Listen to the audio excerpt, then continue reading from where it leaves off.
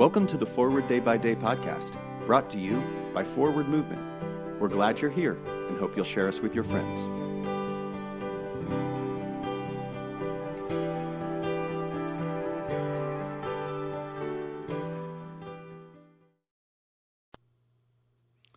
Today is Monday, May 9th.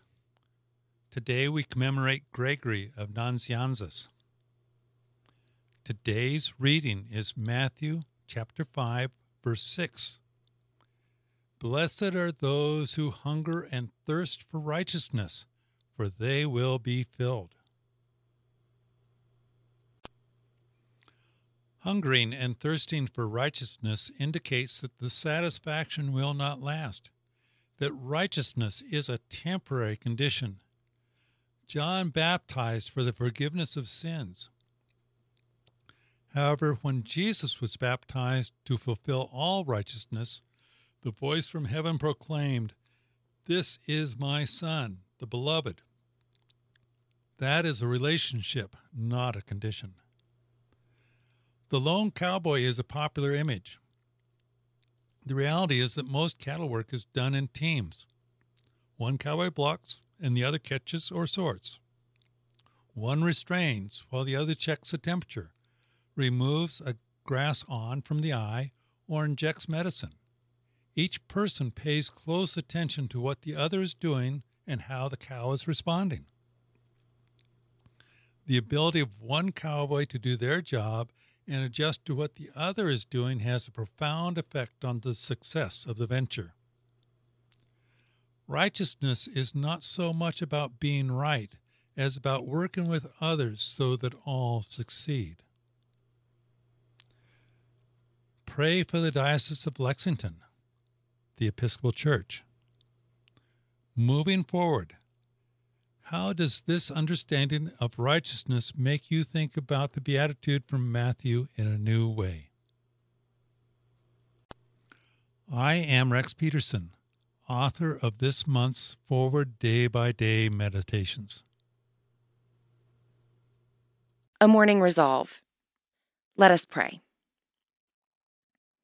I will try this day to live a simple, sincere, and serene life, repelling promptly every thought of discontent, anxiety, discouragement, impurity, and self-seeking, cultivating cheerfulness, magnanimity, charity, and the habit of holy silence, exercising economy in expenditure, generosity in giving, carefulness in conversation, diligence in appointed service, fidelity to every trust, and a childlike faith in God.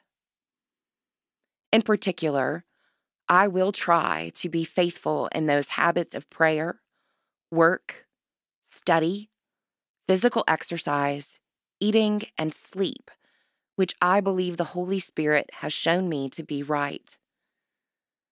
And as I cannot in my own strength do this, nor even with a hope of success attempt it, I look to Thee, O Lord God my Father, and Jesus my Savior, and ask for the gift of the Holy Spirit.